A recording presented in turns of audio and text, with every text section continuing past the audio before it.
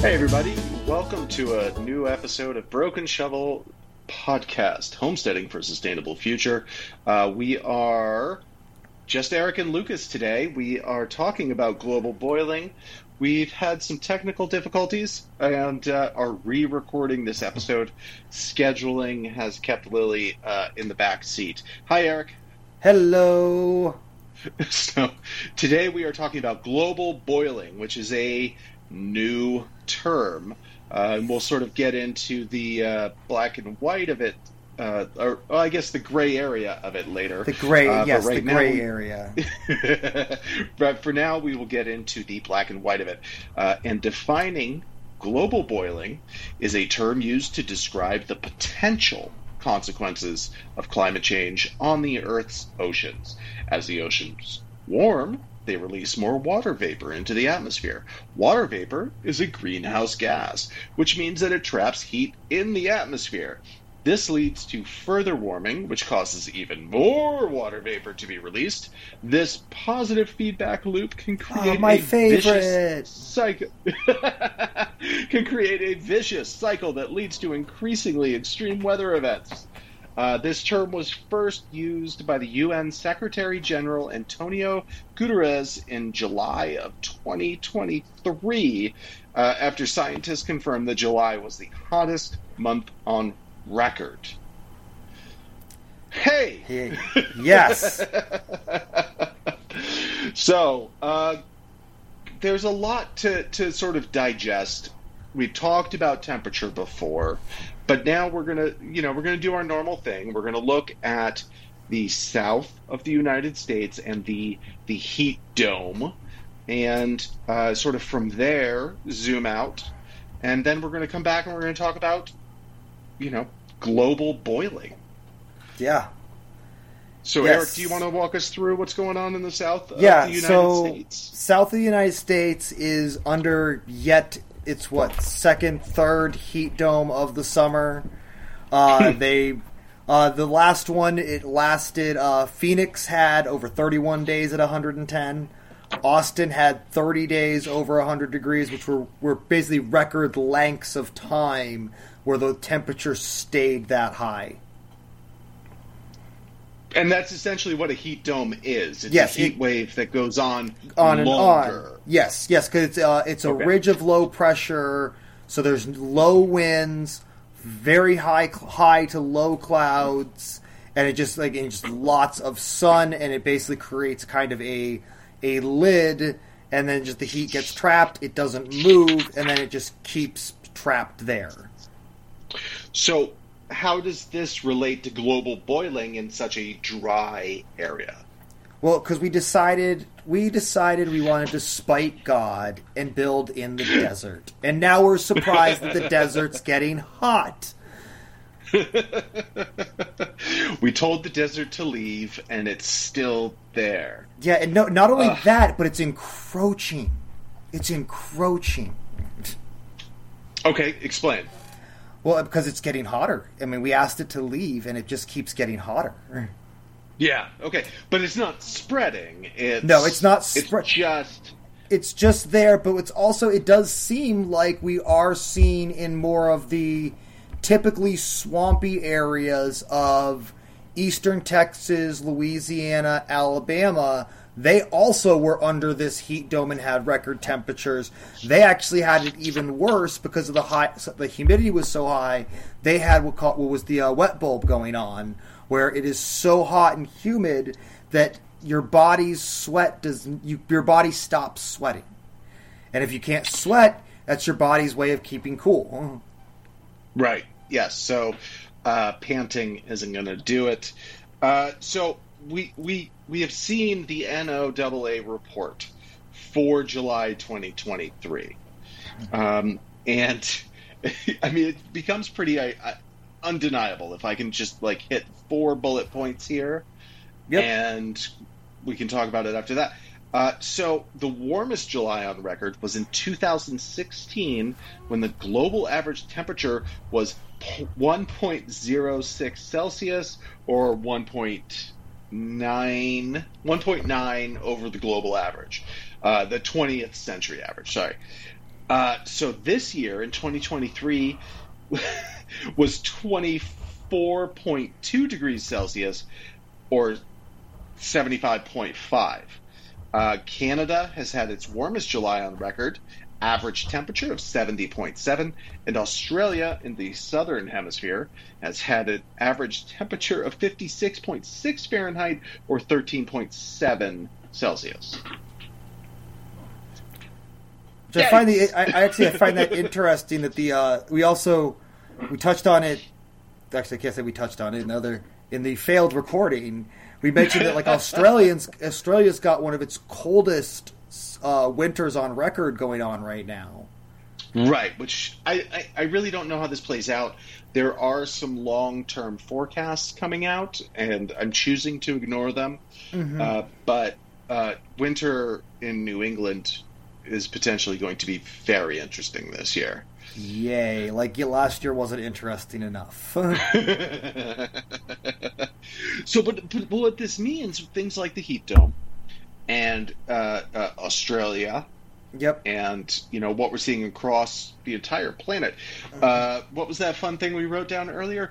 Glacial lake outburst flooding. Yes. In Juneau, Alaska. We're seeing today just floods caused by glaciers melting at a rate that no one is prepared for. It's unprecedented how fast we're losing the ice. Yeah. No, and gosh, I wish I had more numbers about the caps, but we are seeing things that are absolutely,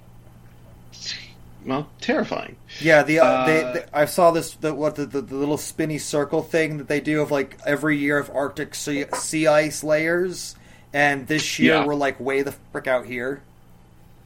Oh, out here being lack of ice. Yeah, like the circle's going like where the circle gets bigger and bigger with less ice. Right. So more from this report, which is basically why Antonio Guterres is saying what he's saying, is that human global warming made July hotter for 4 out of 5 people on Earth in July. That's 81% of the global population sweated through at least one day where climate change had a significant effect on the average daily temperature. Yep. And I'm sorry, that's a quote from the AP. I don't have the writer. But and for some of our other listeners out there, it's like this is not like American scientists are saying this. This is America's problem. No, this is a global problem. We are a drop in the bucket compared to the rest of the world and places like China that is having the record heat. What is it? Just completely went off the rails and lost my train of thought. I went west to east. So and then Europe's got record heats. I mean, we're seeing these record heat waves everywhere, and then combining that with record storms. Right. Which we continue to see here in New England. Yeah, like we're predicted we're going to get predicted an inch with more potentially locally. All right.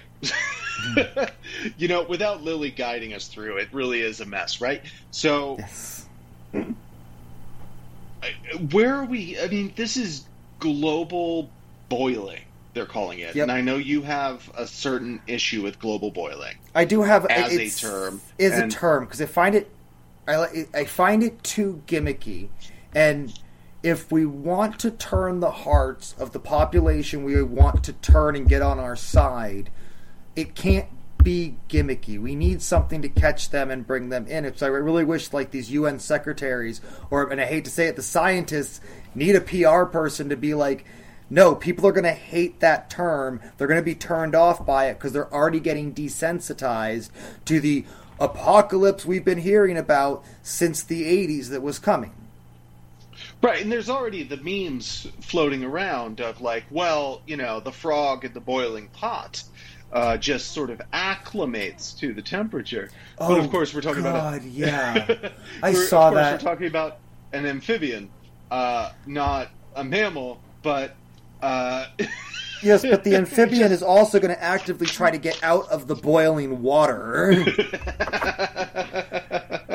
So researchers looked at 4,711 cities and found climate change fingerprints in 4,019 of them for July. That's crazy. So this isn't this isn't some small thing. This isn't the big green industry trying to convince us to buy their green technologies. Like, no, this is not that. This is our planet is on fire. Yes. And we are expecting to see this continue in August. Yes. It is a cool, wet day here in Vermont where we're recording. Wicked cool. Like, it's crazy how cool out it is. But the sea level is visibly rising.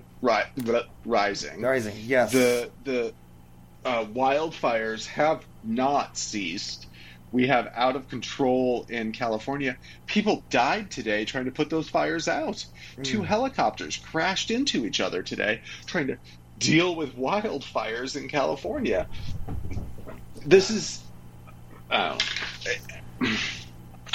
do we... I said it already. The world's literally on fire.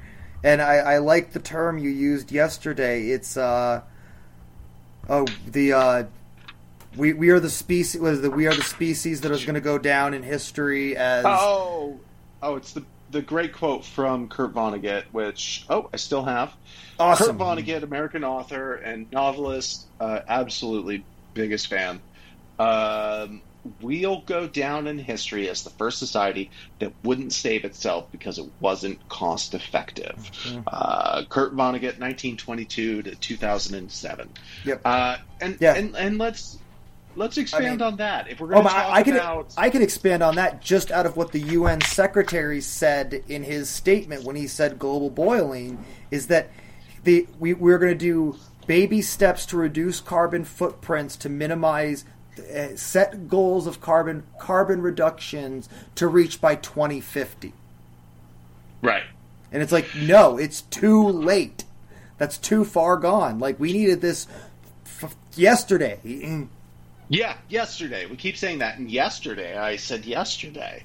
Yeah. But the yesterday before that, what did I say? Yeah. Yesterday. Yes. And I can we... I hate to sort of shift gears here, but I think it's the right thing to do. But I sent you that video today, and I don't know what network that was, but Juneau, Alaska. I believe it was MSNBC. Okay. That reporter literally asked another reporter, what is going on? Like, completely flabbergasted, completely confused. And with nothing to say, they were confused by the fact that climate change is real, and all of a sudden, within our country, within the United States of America, it is taking buildings away. And I don't know what that looked like to you, but that looked like an apartment complex. Yeah, it looked like a McMansion to me. A McMansion to me. Right, the house that got swept away, but all around it. Those look like apartments. Yep. Right, and that's a lot of what we're seeing here in Vermont, in Montpelier. These catastrophic numbers of people that are losing their homes, and their landlords aren't helping them because they're waiting for funding. And not only that, FEMA. And FEMA's denying a lot of claims because you can't double dip. And people made claims during Irene, and then it's. I hate to just disparage these people, but the state had a program set up to buy out their properties. They had an opportunity to sell their land at market value to the state, and then could move somewhere else, and they chose not to. They chose to take federal fundings and said, nah, it won't happen again. No, it's not that big of a deal. And it's just like, I didn't know this. Oh yeah, no, like the state is this. When I said earlier, like the state very much has tried to buy land within the floodplain. So, and it was all with federal funds from after Irene that they bought up all these lands. And like Sharon, we have a moratorium on building in the floodplain because of it. Wow, I did not know that. Yes, so yeah, people are trying to. I mean, from FEMA's standpoint, these people are trying to double dip. They got told, like, you are built in a hazard zone. We'll help you this time, but it's not going to happen again. And then now these people are kind of like, oh, it happened again. What do I do? And it's like, I want to feel bad, but at the same, like, I feel bad for the homeowners that chose not to sell and chose to keep their land. I do feel bad for the business owners who aren't in control and are going to lose not only their businesses but their livelihoods because they can't get federal funding to replace the restaurant equipment or the bookshelves or anything, because there's all the businesses in Montpelier were wiped out. And we're an inland state. I mean, how is this going to play out in California, Oregon, Washington, Cape Cod, Florida, Massachusetts, New York, Massachusetts, portions of Connecticut, New Hampshire, Maine. Like, we've talked about seafood, and we've talked about, the ocean's effects on the economy. But when the people on the coast no longer have a place, that's catastrophic failure of the economy. Oh, it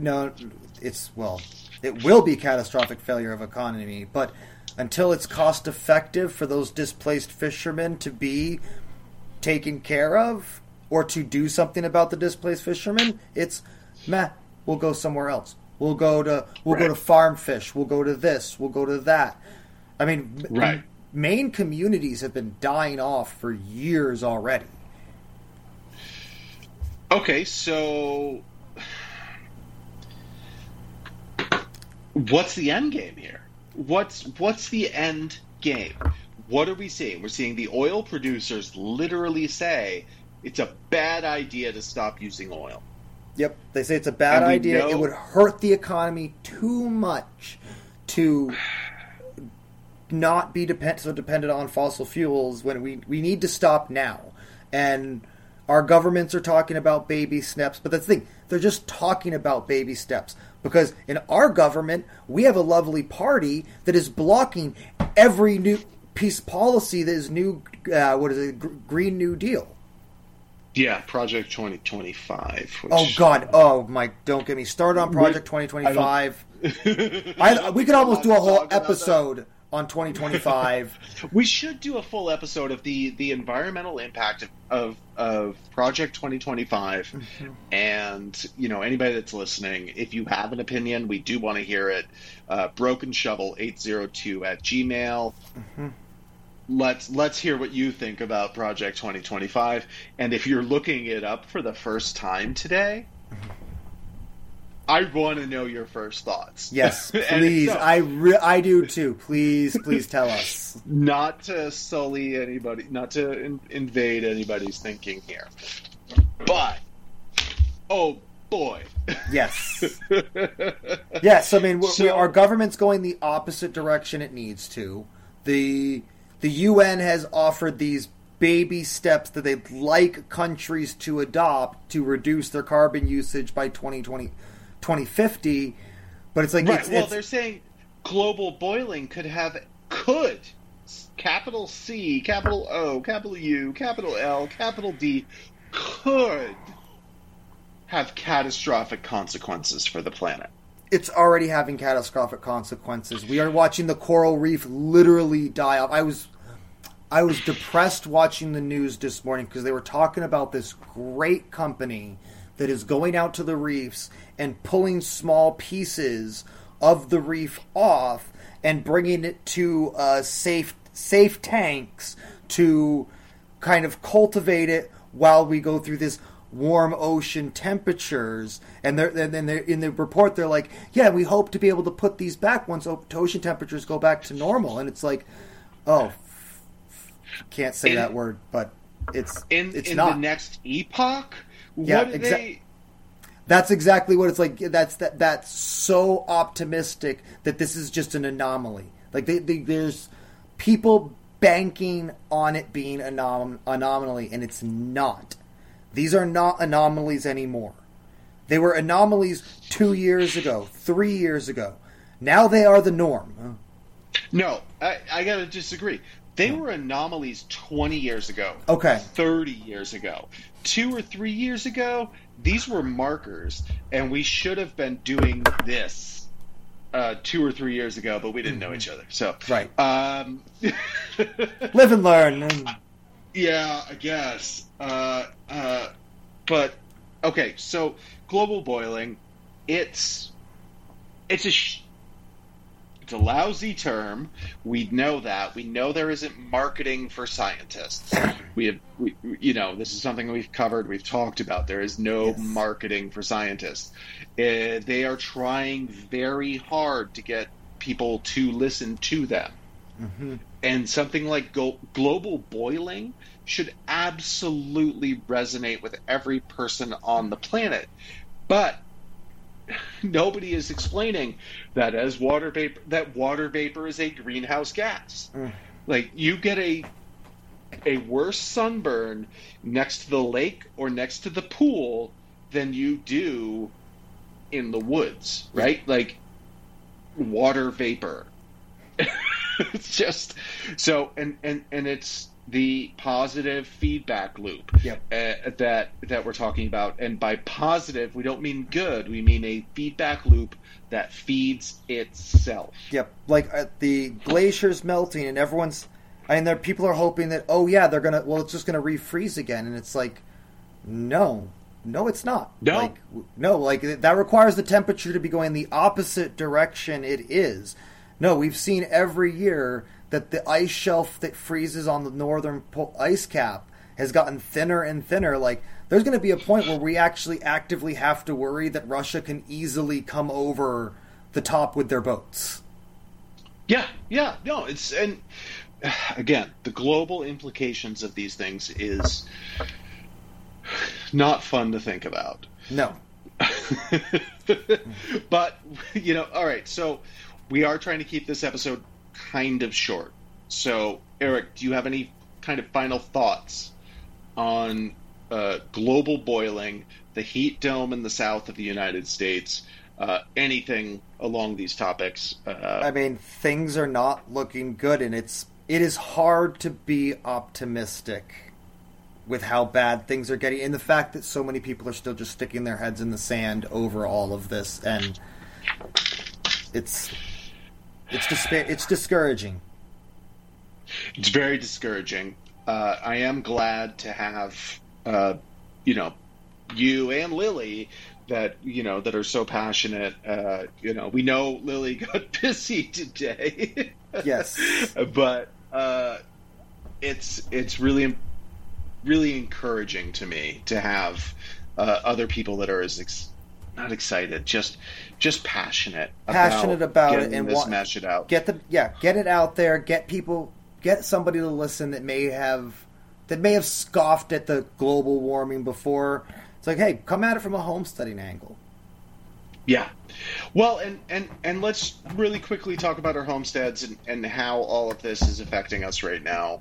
And then talk about next week's episode. Yeah, so I yet again have standing water in my garden. I poured my compost tea on there. The corn looks a little. There's some nice new leaves that look healthy on there. So I like to think that things are looking good out there with this compost tea.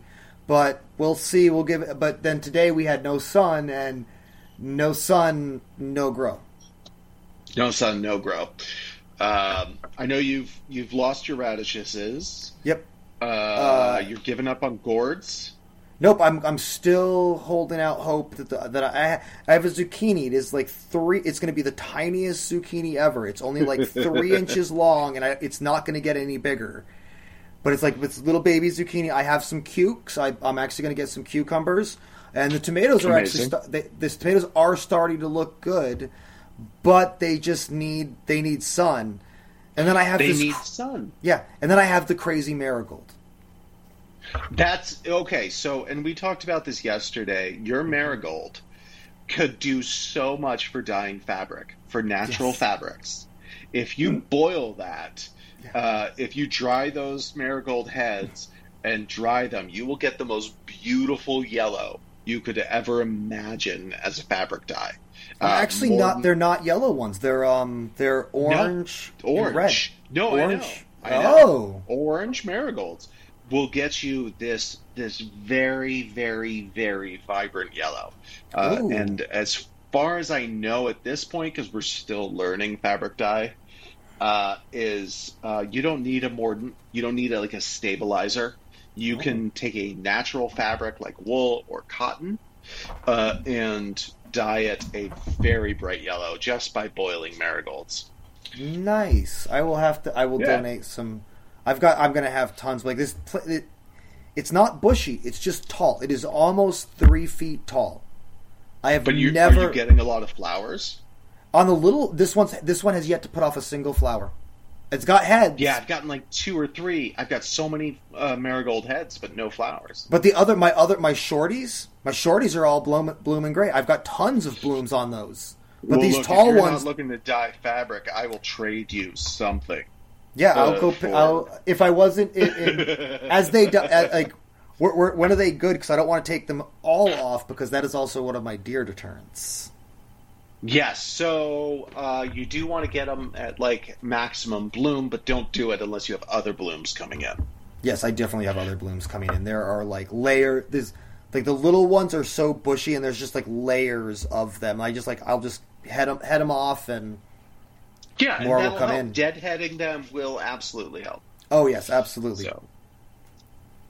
Awesome. But yeah, that's my homestead. That's it. Tea. Compost tea. Giving up on some plants. Some plants are coming back and looking better. And yeah, that's my homestead right now. Yeah. We're doing okay, I guess. Like I'm really worried about the sun because the tomatoes keep getting bigger and we keep getting rain. And if they just split open, there's no point to them. So I have taken, for winter planning, which is very important here in Vermont, I have made a deal with a local farm stand to get a large quantity of tomatoes for a low price. They're high acid, so even if I do get good tomatoes this year, it's going to be okay. They're going to keep for an extra year. But mostly, it's the farmer's market. Meg and I, as the Broken Shovel Homestead, had our first farmer's market this week in Chelsea, Vermont, and it was awesome. The hot sauces sold really well. The maple chipotle outsold the Thai chili lime for, obvious reasons, right? Yeah. And Meg's brooms, I couldn't believe it. People could not get enough of Meg and like her brooms. And we're going to be at Chelsea for the rest of the month, every Friday, 3 to 6, and hopefully, expanding to more next year. But it's we're getting green beans. I think I've harvested like 5 pounds of green beans. Jeez. And it's just been a really lucky year for us, considering what a lot of other people are going through with floods and stuff. And obviously I'm bummed about your stuff, Eric, but hey, at least I didn't get flooded. Well, and at least somebody that's going to just give you a bunch of stuff. Oh, yes. I am getting a bunch of tomatoes from my sister. My sister keeps offering me more zucchinis because her zucchinis are doing well. Like, I saw her garden on Sunday, and I'm just like, I'm jealous because it is her first year in these beds that used to be raised beds, but they pulled the wood off of it, so they're just kind of like mounds of dirt that she borrowed my tiller to till up, and it looks amazing. I'm just like, I hate you right now. I'm taking plants from you. I hate you. Like, her mammoth sunflowers are probably almost 6 feet tall now. That's crazy. They're huge. Like, I'm just like, how? Like, mine are struggling. Like, a deer ate the head of mine, which is actually, it's amazing. They, the deer ate the head of mine, but then it's putting off shoots. Fantastic. Yeah, so I'm going to have a multi-headed. It's not going to be a mammoth like it should be, but it's going to be it's hopefully going to be a nice big guy. That seems like a seed to save, Eric. Yes, that one will be a seed to save. Yes, absolutely. All right, so kind of rounding the corner here. What are we talking about next week? We're going to talk about the canary in the coal mine and what I like to refer as the 5th Great Extinction Event. Yeah, the bugs. Yep. And what we're seeing from insects, arachnids, and how these are the canary in the coal mine for the 5th Extinction Event. Mm-hmm. Yep, I came in. It has a name. Yeah, and it has a name. I'll have the name for us next week. Because it does have an actual name. Like, I'm not just like being, it's a 5th Great Extinction Event. No, like, this is actually like scientific community has said that no, we are in the 5th Great Extinction Event that our globe has seen since we were a molten rock. Well, we do our best not to talk about things that are not like peer-reviewed science. We are not scientists. So we rely on scientists. Yes, and that is a peer-reviewed term. And I will get the actual what they call it, because they have a nice big long scientific name for it. I am so excited for long scientific names. I know, isn't everybody? Well, this has been a fast and furious episode. I think you're probably as hungry as I am. And we're gonna step aside. We'll be back next week with an episode I'm calling A Bug's Life. But this has been Global Boiling. If you have something to say about this, please reach out. Broken Shovel 802 at Gmail. I'm on what's it called? TikTok. TikTok, and yes, we always go look at what Lucas's TikTok. And I am one follower away from doing live tutorials, by the way. Broken Shovel Farm. So any minute now I will be doing live tutorials on the Broken Shovel TikTok. Nice. I think the next thing Meg and I are doing is making pineapple vinegar and citrus vinegar, which isn't exactly local, but we just learned how to make vinegars from fruit. Yeah, nice. So, very nice. All right. Eric, you got anything you want to say before we sign off here? Nope. Sayonara. Learn to swim, everybody.